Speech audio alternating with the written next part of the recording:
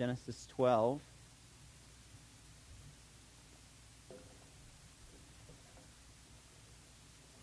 And we are going to begin our series on Abraham, and I am really excited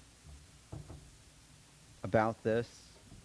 You know, I thought it would be good. You know, it's always good to talk about the Bible, to study it and all those things, but I wasn't really sure how much and in what way I would enjoy it, but in preparing for this message, I really came to appreciate at least this portion of Scripture tremendously and what it means to us as believers. And in saying something about Abraham, there are very few people, Jesus Christ is included in this, but there are very few people that are as influential to human history than Abraham. I mean, three different major religions, basically the three most influential or powerful religions throughout human history, all three trace their father, so to speak, back to Abraham. And Abraham, if you want to study culture, if you want to understand religion, if you want to understand society, you have to understand Abraham, who he is, and what the Bible has to say about him. And in talking about Abraham tonight specifically, what I'd like to do is we could examine the implications, the results, the effects that Abraham has on us today, and the gospel and the prophecies that Abraham was given and the promises that God made to Abraham and how the covenant is being fulfilled in us and all these different things. We could talk about all those things, but I'd really like to just look at Abraham from a very personal perspective tonight, as in looking at Abraham as if he were an actual individual. You know, a lot of times for us as people, especially if you were raised in church or at least you had knowledge of what church culture is, when we hear Abraham, we think of, Father Abraham had many sons. We think about the Father Abraham song. We think about those felt guys. I forget whatever you call that system of putting the felt people on the board or whatever. What is that called? Flannel graph. Yeah, that stuff. You think about the flannel graph guy with the beard, and one day he's Abraham, the next day he's Moses, and he just changes from story to story. Now it's Daniel. So that's what we think. This guy with a beard that was always this like spiritual giant who we think of Abraham through those rose-colored lenses, so to speak. But Abraham was a real person. And Abraham had a lot of life in front of him before he was converted, before he chose to answer the call that God had given to him. And it's hard for us as human beings to relate to someone who isn't a real person. You know what I mean? We can't, when we think of Noah as the guy, that goes in the ark, it's hard for us to relate to those people. But these were actual individuals who lived real lives. They faced real circumstances. They had real challenges and trials. And they had real emotions and real feelings. And I want to look at Abraham as that kind of person tonight. The Bible, the stories in the Bible, really they always begin with the voice of God. When we look in creation, in the beginning, God created, and it talks about how God created everything with his voice. God initiated that. God is always the one who's calling out to us. We do not, in our humanity and in reality, we do not reach out. I mean, we are reaching for something, but we are in and of ourselves incapable of reaching out to God. And in this story, we have God calling out to Abraham. I'll read the portion of Scripture, we'll pray, and then we'll continue. But Genesis 12 and verse number 1. Now the Lord had said unto Abram, Get thee out of thy country, and from thy kindred, and from thy father's house, unto a land that I will show thee. And I will make of thee a great nation, and I will bless thee, and make thy name great, and thou shalt be a blessing. And I will bless them that bless thee, and curse them that curseth thee, and in thee shall all families of the earth be blessed. Verse number 4. So Abraham departed as the Lord had spoken unto him, and Lot went with him. And Abram was 75 years old when he departed out of Haran. And Abram took Sarai his wife, and Lot his brother's son, and all their substance that they had gathered, and the souls that they had gotten in Haran, and they went forth to to go into the land of Canaan.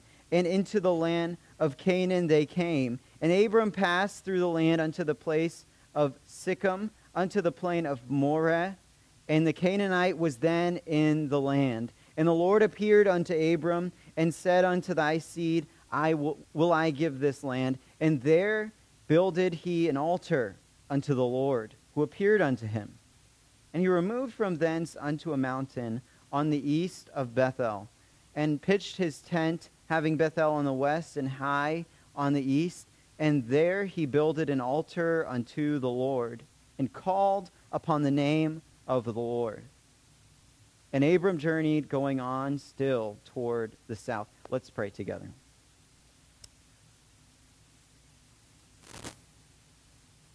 God, you're the God who calls out to us. Lord, you call us out of our desperation and hopelessness to live a life of peace and hope. And God, we praise you for what you've done for us in sending Jesus on the cross. God, you fulfilled every promise that we read, and will continue to fill every promise that we read in your word. And Lord, we know that you're true, and tonight we pray that you'd help us to live the truth, to believe it, to allow it to inform our lifestyle and the way that we live. God, will we prioritize our relationships with you above anything else? Will we forsake idols and choose to worship you with everything that we have, even during this time as we hear your word proclaimed? We ask all these things in Jesus' name. Amen. We're talking about calling, the call of God. If you're a child of God, let me preface this. If you're a child of God, if you know Jesus Christ through a personal relationship with him, then you have been called by God as well. Two specific things. And I want to, before we talk about, I got 8 points tonight. Don't kill me. I'll try to get through them quickly. But I wanted to talk about some specific things, the things that I think this passage really, the way in which it applies to us. But before we can do that, I want us to understand what the call of God is and kind of define our terms, if you will. So the first few points that we have here are going to be kind of a definition of the call of God. Not so much a definition, so much as a description of the call of God. But I want to look first so we understand that the call of God is for us today, that we, as believers, if you know Jesus, you have been called. If you would turn with me to Romans, the book of Romans. It's going to be on the screen, I think, but we're going to start, just for context, in verse number 1. Really what we want to get to is in the last few verses of this little section here in verses 6 and 7.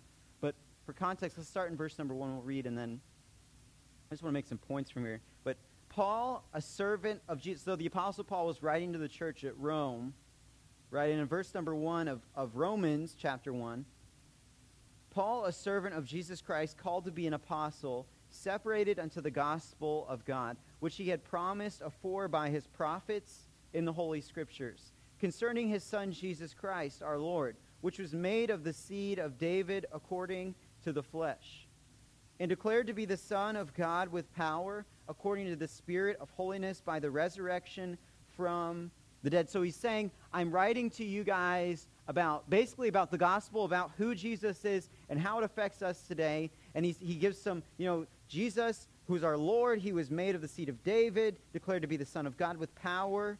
And then verse number 5, by whom, so by Jesus, we have received grace and apostleship for obedience to the faith among all nations for his name. Among whom are ye also the called of Jesus Christ? To all that be in Rome, beloved of God, called to be saints, or separate, set apart ones, holy ones, grace to you and peace from God our Father and the Lord Jesus Christ. If you're a Christian, you have been called. Right? Called. And it means the same thing in English, what it meant in the Greek and in the Hebrew. It means to be called, for someone to call you out from something to something. As in, you are being challenged or exhorted to do. You're basically being given a responsibility. A responsibility.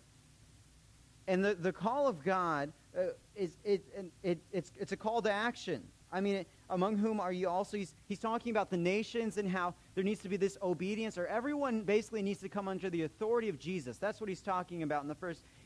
The gospel, the plan of the gospel is for all nations to be under the authority of Jesus. And he says, among whom, so you are the called. He's basically saying, you have been called to make this happen. You're a part of this program in Romans. And then he says, called to be saints or set apart ones. And saint is not necessarily, it's not like a Catholic superhero Christian. That's not what a saint is. A saint is a set apart one. Someone who is living differently. Someone whose life reflects difference. They've been transformed, right? And we're supposed to reflect that. So it's a call to action. And we're going to look at some different ways in which we are called as believers. And we're going to kind of contrast or compare with Abram here in this passage. So first of all, point number one, the call of God is a call to transformation.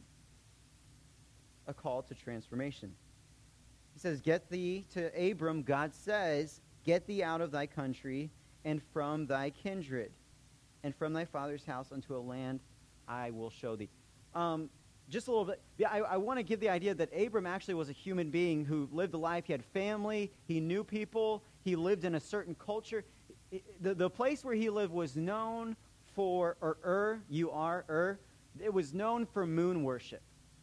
Like worshiping the actual, like the lunar celestial body. That's what I'm talking about. Worshiping the moon. That's what they would do there. So he lived in a place that worshiped idols. In fact, Abram, you see his genealogy here. He was basically the last line that could have or did know about Jehovah.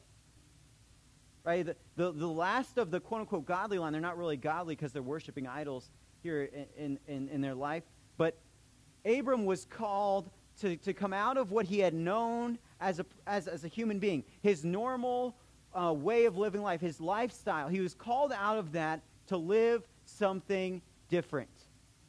He was called to cut off his connections with his country or his nation. I mean, in our country, or we can say country, or just our culture, where we live at, what do people worship? I would say probably the biggest idol in America, I would say, is materialism. In our free market society, it's very easy to be materialistic because the materialism is basically the engine that runs our economy. I don't think it's necessarily a bad thing from one perspective, but on the other hand, it's very easy for us to be materialistic. And for that materialism to be the engine that runs our lives as well. But as believers, we are called, this is just for example, we are called out of that to transform, like Pastor Phil talked about this morning. Not to conform to something, but to allow the Holy Spirit to change us, to go from living that materialistic, idolatrous life to living one of worshiping the one true God, Jehovah. And Abram was called out of that as well. But the thing about Abram, or Abraham, when I say Abram, it's the same guy. His name was later changed to Abraham. Abram did not obey immediately. He did not obey immediately. And there's some debate on this with commentators, and they say, well, he kind of waited to cut off ties with his family until his dad died, and it was an honorable thing to do, et cetera, et cetera. But I just see God says, get thee out of thy country and from thy kindred and from thy father's house unto a land that I will show thee.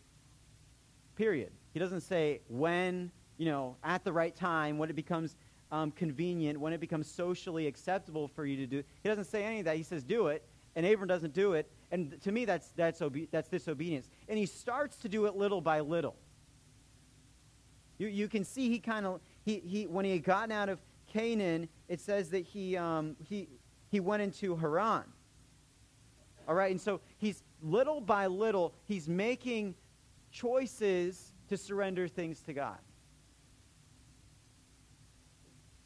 And I want to make it very clear that God's call doesn't change for our disobedience. What I mean is, when we disobey God, it's sin. It's disobedience. Did Jesus die on the cross for that sin? Yes, he did. That's paid for.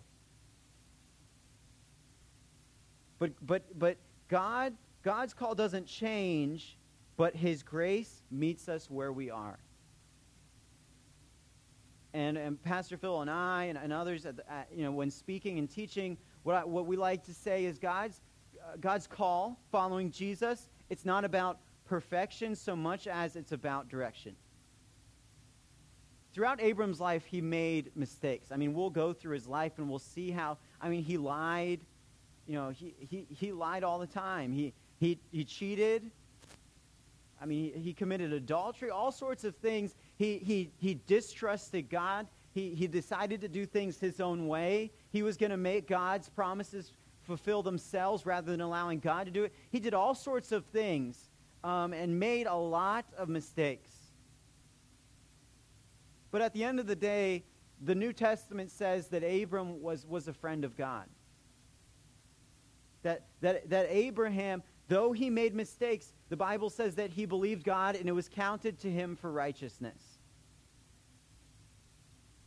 God's call doesn't change when we mess up, but his grace meets us where we are, and we struggle in the same way. And we'll talk more about this as we go on. But the call of God is about transformation. First of all. Second of all, it's the call to worship. The call to worship. Abram worshipped God. When he gets into Bethel there, Bethel is known throughout the rest of the Old Testament. It's a place where people would go to worship God because Abraham worshipped God here. And the Bible says in verse number 8, and he removed from thence unto a mountain on the east of Bethel and pitched his tent, having Bethel on the west and Hai on the east. And there he builded an altar unto the Lord and called upon the name of the Lord, which is like a euphemism for worshiping God. Call upon the name of the Lord, that's like a euphemism for saying you personally worshiped God. And Abram understood that a life that God calls us to, it's not just calling yourself a Christian. It's not just, following a list of rules or whatever. It is a life of personally worshiping God. Spending time, devoting time to actually being in the presence of God and singing his praises, reading his word, asking him to speak to you, praying to him. This was the life that Abram understood God had called him to, and it's the life that God calls us to as well. The Christian life is not a call just to put a bumper sticker on the back of your car, or to not say certain words and not watch certain, and all those things are good. Like I said, we're called to holiness. We're called to be separate and different. Those might be good things for you. But at the end of the day, that's not what it's about. What it's about is worship, giving God that which he is worthy of. And God makes it very clear in the Bible that he is worthy of personal devotion to him. And when I say personal devotion, I'm talking about actually spending time with God. That's what Abram did. He spent time with God. And as believers, we must understand that if you want to follow Jesus, and I'm happy that you do if you do. If you actually want to follow Jesus and live for him, the life that he's called us to is a life of worshiping God and understanding that my life is not my own. My time is now God's. And he is worthy of everything that we had. Worship, and I've said this before, but worship is literally worthship. It's giving God that which he is worthy of because of who he is, right? So worship is what worship is. And Abram was called to give up everything, right? He says, get thee out of thy country and from thy kindred and from thy father's house. Abram had it going pretty good. And especially, in our cultural context, I'm going to get this stuff out of my pocket. This bothers me. I'm sorry. It's a distraction to me. In our cultural context, independence and going off and moving away from your family, that's a common thing. Sometimes that's applauded. In some areas of the country or whatever, some cultures, with some subcultures, I should say, that's applauded. You know, you're doing it. You're pulling yourself up by your bootstraps. You're figuring out things for yourself, and we applaud that. And that's not necessarily a bad thing. But in this culture, you didn't do that. In fact, you know, in Jesus' time, what they would do when they would get married, you know, a guy would get married to his wife. He would build on an apartment to his father's house. So this is not a culture where, you know, going out and pulling yourself up by your boots and doing that, that's not really something that you did very often. You inherited your father's business, like Jesus. His father was a carpenter, and so everyone he is the son of a carpenter. What that basically means is everyone expects him to be a carpenter too. So when it says to leave your father's house, that's a big deal. That's not a small matter. To leave everything that he knew. And I would venture to guess that based on Abram's financial savviness that we see later on and how he was blessed with all those things, his father probably had some things too. He probably would have inherited quite a business, quite a home, all those different things. To leave that was a big deal to him. But he was called by God to give up everything, even his certainty. In verse number 1, where did God call Abram to go? Unto a land that I will show thee. Will show is future tense. As in, I'm not going to tell you right now, but at some moment to be disclosed in the future, I will reveal that. But I'm not going to tell you right now. Abram didn't have even any certainty about where he was going. I was listening to a message on this passage, on this topic too, this week, and the preacher's name is Tim Keller. I really like him. I don't endorse everything he says and does, but I like Tim Keller. And he was saying that when he's talking about this in particular, he was saying that in dealing with, and he's dealt with a lot of people. His church was large. He said in dealing with people and trying to get people to trust Christ and telling them about the gospel and telling them that they need Jesus, he would talk to them, and a lot of times they would get to a point where the person he's talking to would say something like, well, what am I going to have to do if I trust Jesus? Like, what is it going to cost me personally? He said, I don't know, a lot of times, am I going to have to move out of, is my girlfriend going to have to move out, or my boyfriend going to have to move out, or am I going to have to do this? Am I going to have to give up this lifestyle that I have? Am I going to have to live less than I have been? If I become a Christian, and asking all these questions, am I going to have to do all these things? And what he learned is when people ask you those questions, what they're doing is they want a checklist. This is not answering the call of God.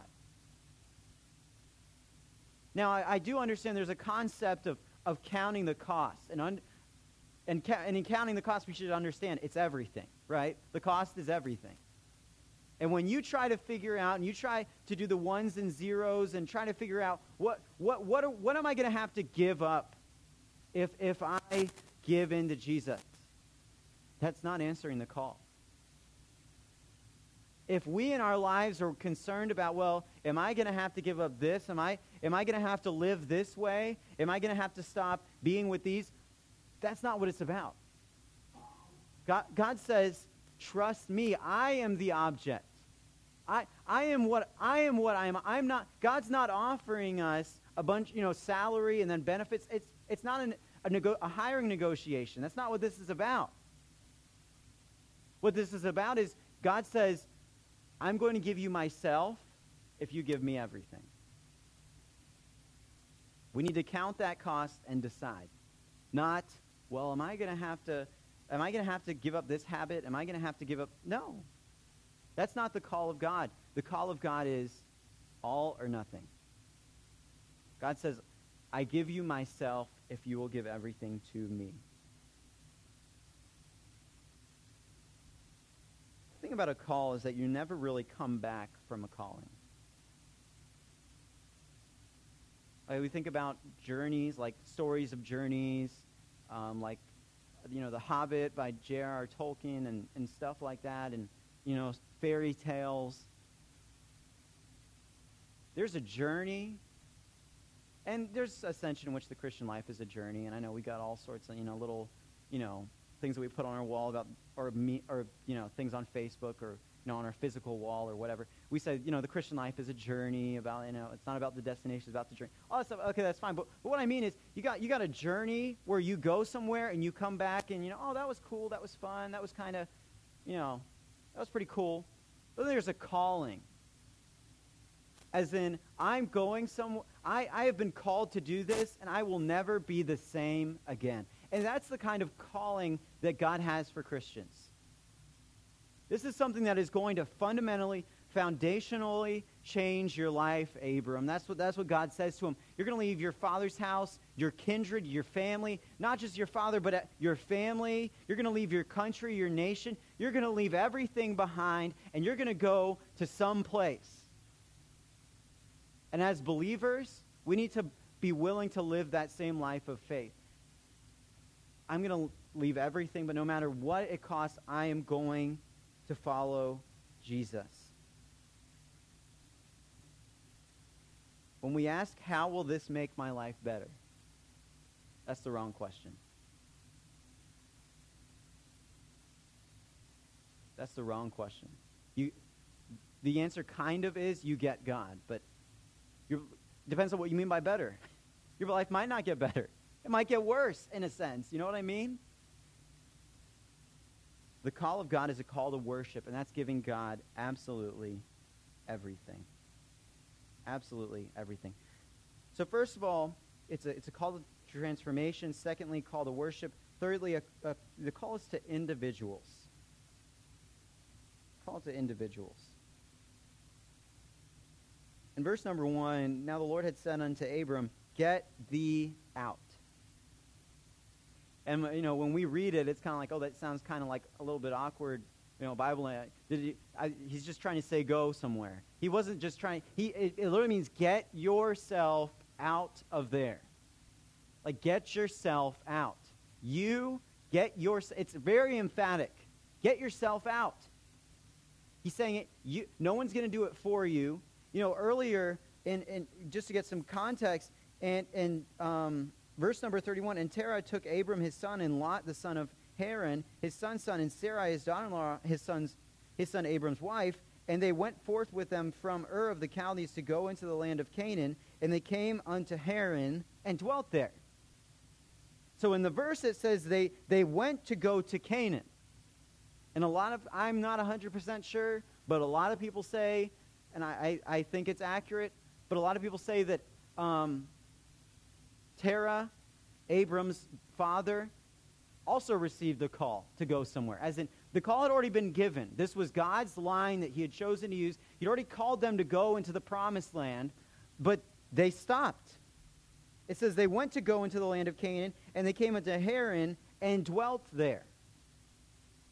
So they stopped. And Abram could have said, well, we went partially. We kind of went. And the thing is, you called all of us, and some of my family didn't want to go. Like my dad, who is in charge of me, but he's the guy who's in charge. He didn't want to go, so it's not really on me. I'm just trying to do what my dad wants to do. But the call of God is to individuals. The call of God is to individuals. And I know that based on circumstances and where we're at in life, sometimes we're limited individually based on our relationships to other people with how we can answer God's call. I understand that. But as much as we can, as an individual, we are required to answer the call. As in, do what God has called us to do. To live a life that is different. To give God everything we have. To submit all that we are before Him. That is the calling, and it's a call to you. It's not a call to your parents. So your parents, for teens and younger people, it's not a call to your parents and then your parents make you do it. That's not the call of God. The call of God is to individuals. And for adults and people older, it's not a call to you and your spouse, or to you and your relatives, or to you and this other group of people. It is a call to you specifically. It's a call to an individual. He says, get thee out. And to us, God says as well, Get thee out. It doesn't matter what your family does. It doesn't matter if your spouse or your sibling or whoever you're involved, your friends. It doesn't matter if they want to honor God with the way they interact with you. It doesn't matter if they have a bad attitude, if they're angry at you. You can't change that, but you're called to be kind to them and tenderhearted. You're called to something different as a believer. It doesn't matter if others mistreat or others, mistreat you, they treat you right, they wrong you. You're not called to respond in that way. You're called to be different. You're called to reflect the gospel and the grace that Jesus has shown to you, not to follow others. We're called to follow Jesus. It's not good enough to just be a part of a Christian culture. You know what I mean by that? It's not good enough to be a part of this ethereal group of people. It's not enough to just identify with the Christians, so to speak. We're called to personally devote everything we have to Jesus. It's not enough to say, well, my family has always been Christian. I live in a Christian place. I work at a Christian place, or anything. You are personally called to something. And it's not enough to just say, well, I'm part of this Christian organization, or I'm part of this Christian group, or I'm part of this Christian culture. You must personally be devoted to Jesus with everything that you have. And we're going to hurry on. So it's a call to transformation, a call to worship, a call to individuals. And lastly, it's a call to mission, to a mission. What does it mean when God says to Abram specifically, get thee out? What it meant for Abram and what that means for us today, it's a call to be uncomfortable. It's a call to leave the familiar and the safe. It's a call to leave that bubble, that bubble of comfort, that bubble of familiarity, and to step out and do things that are not necessarily pleasant for us. That is the call of mission. As in our life, in our words, in our actions, in everything that we do and say, we are called to do things that don't feel good. And first of all, it's to live out the gospel, as in when showing grace to other people, like we've already talked about, reflecting the grace that God has given to us. There is no greater testimony of the grace that God has given to you than giving grace to others who don't deserve it. There is no greater testimony of that. And that is uncomfortable. But that is our mission, living out the gospel, giving grace to people who, that's what the gospel is. We didn't deserve God's grace. And when, none of us deserve anything good, really. Whether it's the specific or the common grace, we don't deserve any grace from God at all. But God has given it to us. And it is not up to us to go around to decide who should be forgiven and who should not be forgiven. God has already decided that all can be forgiven and will be if they'll trust him. And the invitation is already open. We can't do anything to close it. It's really awkward when, somebody, and I have a certain friend, he's not here and he'll probably never listen to this sermon. He doesn't love me that much. But his name is David. And his name is David Albee. It's just, that name fits him so well, David Albee. David is the king of inviting people who you do not want coming. You plan this thing and whatever, and especially now it's even more magnified to me because when I go home and I'm with all my friends and my family, it's like I don't want to have this only time, I'm using time off work, I've flown or driven. I don't want to use this time that is so valuable with someone that is just going to ruin the party, you know what I mean? And you have that one friend that's just like, oh, well, I already told that person about it, and so I felt kind of awkward not inviting them, so I decided not. I'm like, so what if their feelings are hurt? You're ruining the thing, you know what I mean? Why? And once they're invited, you can't be like, oh, well, David didn't clear it with the whole group, so you got to stay home. You just can't do that. And God has opened the invitation of grace and mercy to all. I firmly believe that. And it's not up to us to decide, oh, that person's not invited anymore. That person doesn't deserve God's grace. Really, they don't, but God's chosen to give it to them anyway. So it doesn't matter what you think about their deserving of it. And this mission, not just of showing grace to others and living out the grace of the gospel, but also of speaking the gospel, proclaiming it. We could say preaching, but what I mean by preaching is just proclaiming it. Giving the gospel, speaking it out loud. That mission has always been a part of the plan. The end of God's promises to Abram. I will bless them that bless thee, and curse them that curseth thee, and in thee shall all families of the earth be blessed. That has always, the gospel going out to the nations, which it has always been a part of God's plan, and it will always be a part of God's plan, to give the gospel to the entire world.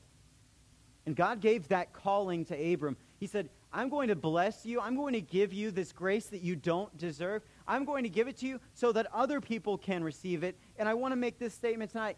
Don't be a black hole of grace. And what I mean by that is recognizing and enjoying the grace that God has given to you, and then keeping that for yourself and not letting it go where it was intended to go. We have been given the grace of God so that it can flow out of us to other people. God has given us grace that we might show grace to others, and that we might live for others, that they might hear the gospel and come to know Jesus. That's why we've been given this grace. And for me to receive all this grace from God, all this amazing, that song Amazing Grace, you just can't understand God's grace. All this amazing grace. And then to just let it stop there. That's not accepting God's call. The call of God is to receive that blessing, but understand God's blessed me so I can bless other people. And that just affects so many areas of our lives. Financially, God blesses us so we can bless others, right? God gives us grace of forgiveness so we can forgive others. God gives us grace and abilities to serve in the church, and we can bless others with that grace. God has given us the grace and the comfort and the peace that comes with the truth of the gospel. We've been given that truth so we can distribute that truth to the nations. And when I say the nations, I'm not just talking about, Nicaragua and Mongolia. And that's true. Unto all the earth, that's true. But when I say the nations, I also mean the people at your job, your work, your coworkers. I mean your neighbors. I mean your buddies and your people that you know in the neighborhood. I mean every single individual, and specifically to you, every person in this room. What I mean are the individuals that God has put into your life that you can influence. Those are the nations, the people who God has given you grace so that they may be blessed. That's who it's talking about. The people who you can influence with the gospel. Don't be a black hole of God's grace. So now that we've looked at some things about God's call, I just want to highlight some ways specifically what God's grace means to us, how it applies to us, what it means for us here and now in Milledgeville, Georgia, 2019. First of all, the grace and the mercy of the call. Abram didn't deserve to be called. I said earlier that, and it's true, Abram was kind of like, this is the last line of people that knew about Jehovah, of the people who knew, had the knowledge of God, and their requirement to worship the one true deity. That's a family that Abram belonged to, but the thing about that is they started worshiping idols. They were worshiping the moon. They were idolatrous. And so just Abram, even though he was a part of the last good line, so to speak, his family didn't deserve God's grace. God's call is a call of grace and mercy. There's the grace and mercy of God's call. I mean, look at the verbiage, what God actually says. Okay, so the requirement, get thee out of the country and from thy kindred, from thy father's house, unto a land that I will show thee. So, and then also he says, and thou shalt be a blessing. So go somewhere, leave everything, go somewhere, and be a blessing. That's what he says. And then look at what God says he will do. And I will make of thee a great nation, and will bless thee, and make thy name great. And thou shalt be a blessing. And I will bless them that bless thee, and curse them that curseth thee. And in thee shall all families of the earth be blessed. God says, this is the simple life that I've called you to, and if you live that life, I will do all of this. He just, one commentator said, he heaps the I wills on. As in, he calls Abram to this one thing, which we understand it from in our humanity, it's a lot. It's everything that we have. But he asks this one thing, and then he heaps on all this grace and mercy of what he will do for us. And it's the same thing. All the promises that God has given to us far outweigh everything that God has done for us in Jesus Christ, and through the grace that he offers, everything that he has done for us far outweighs what we give up for him. The blood of Jesus is far more valuable than the blood, sweat, and tears that God calls us to give to him. We enjoy so much grace, and we give very little to God. And we don't deserve any of it. And that's the amazing thing, that we are given grace. Unmerited favor. And that's awesome. We can rejoice in that. We can say, yeah, I'm like we've talked about already. Yeah, I messed up. But God's given me grace for that. Yeah, I failed up, and I failed, and I responded to my family, my relative, in a way that I shouldn't have. Or, I treated this person wrongly, or I said that at work to my coworker, and I shouldn't have said that. Or I looked at that person, and I shouldn't have looked that way. That was wrong. I failed.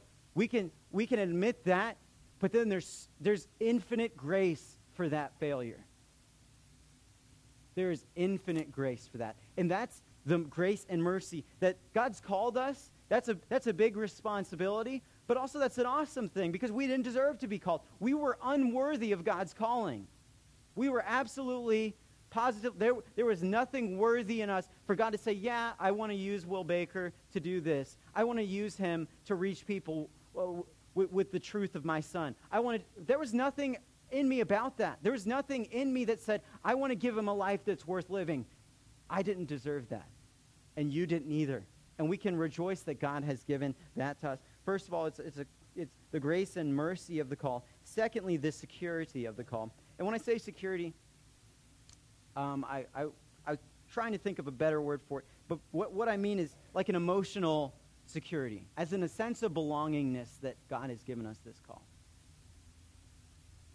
God has said, I want that person to be a part of my kingdom. I want to use them. I want them to be a part of my family. I want to adopt them, and I want them to serve me. And that's this sense of identity and belonging that we crave. We find this belongingness and this security, this emotional peace. We find that because God has chosen us. Thirdly, there's an awakening of the call. An awakening.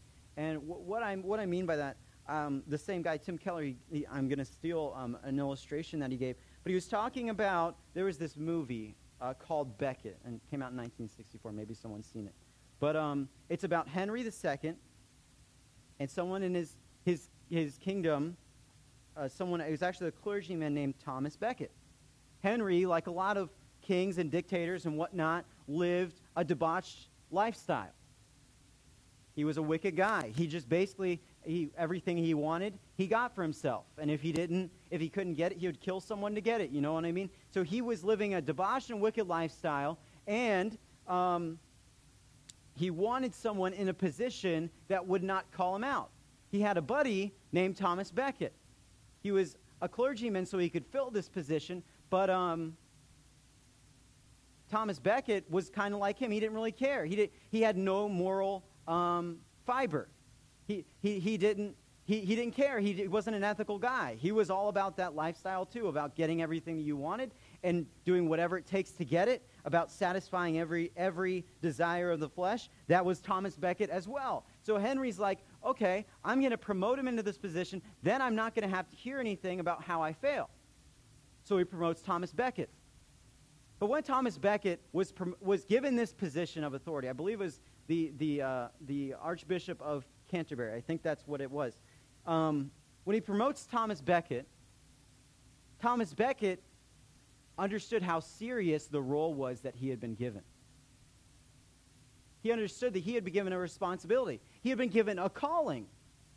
And this calling caused him to change.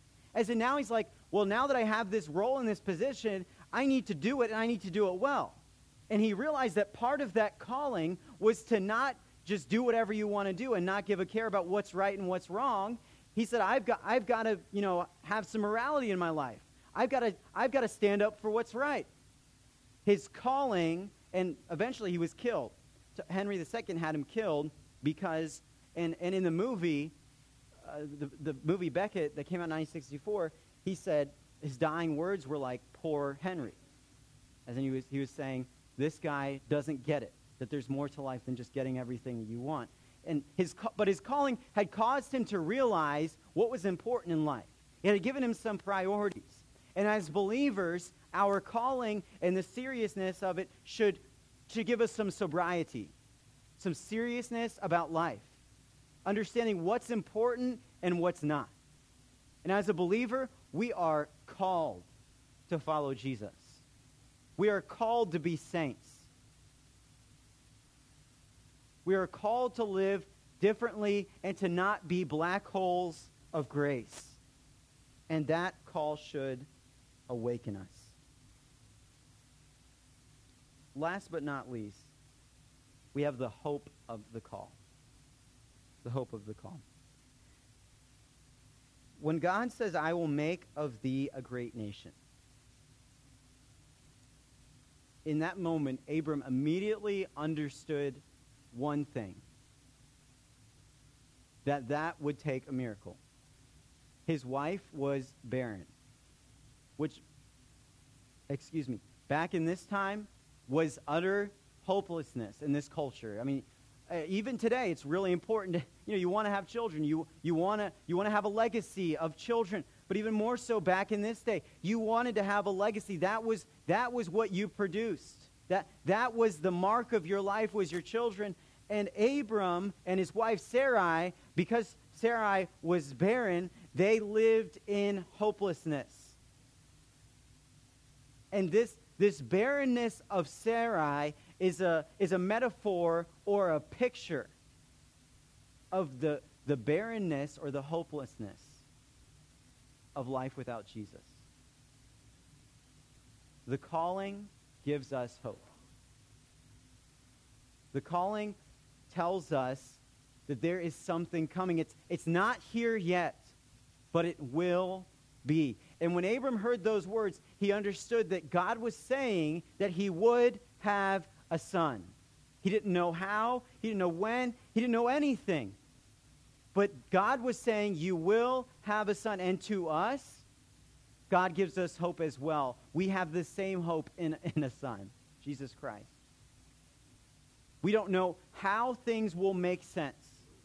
This life, a lot of the times, does not make sense. The trials, the challenges that we face, they don't make a lot of sense. And the things that we miss out on, we're like, how are we ever going to get the joy back that we would have had from that? I missed out on that. How am I going to get the joy from that? God promises that we will have everlasting joy, that we will know true and ultimate joy in Jesus Christ. And we can know that right now if we'll choose to have the hope that God has given us in this calling. God didn't give Abram a lot of specifics, right? And we see that in Hebrews. The Bible is very clear, very emphatic about how he didn't know where he was going. He didn't know how he was going to he didn't know what in the world was going on, but he knew that God had called him, and so he chose little by little. And that shouldn't be our aspiration, right? Our aspiration should be total and utter devotion. But being a real individual, little by little, Abram chose to follow Jesus, to follow God, to get himself out as God had called him. And I hope tonight that you will accept the calling that God, if you're a child of God, you will accept the calling that God has given you tonight. And understand that the call of God is transformative. It's a call to worship. It's a call to individuals. It's a call to a mission.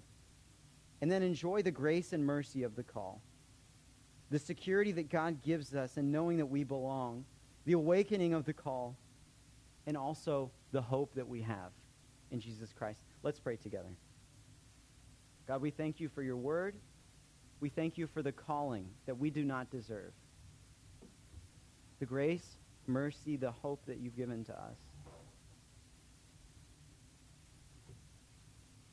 God, I'm not worthy to be speaking before these people, to be proclaiming your word. God, we're not worthy to proclaim the grace that Jesus has given us. We're not worthy to be ambassadors for Jesus. But God, you've chosen in your love and your mercy and your grace to make us those things. To give us what we did not earn for ourselves, but what Jesus died on the cross to give us. And God, I pray that we would live out this calling. That we would understand we have been called out to something. And that would be the story of our lives. I ask all these things in Jesus' name. Amen. Thank you. You're dismissed.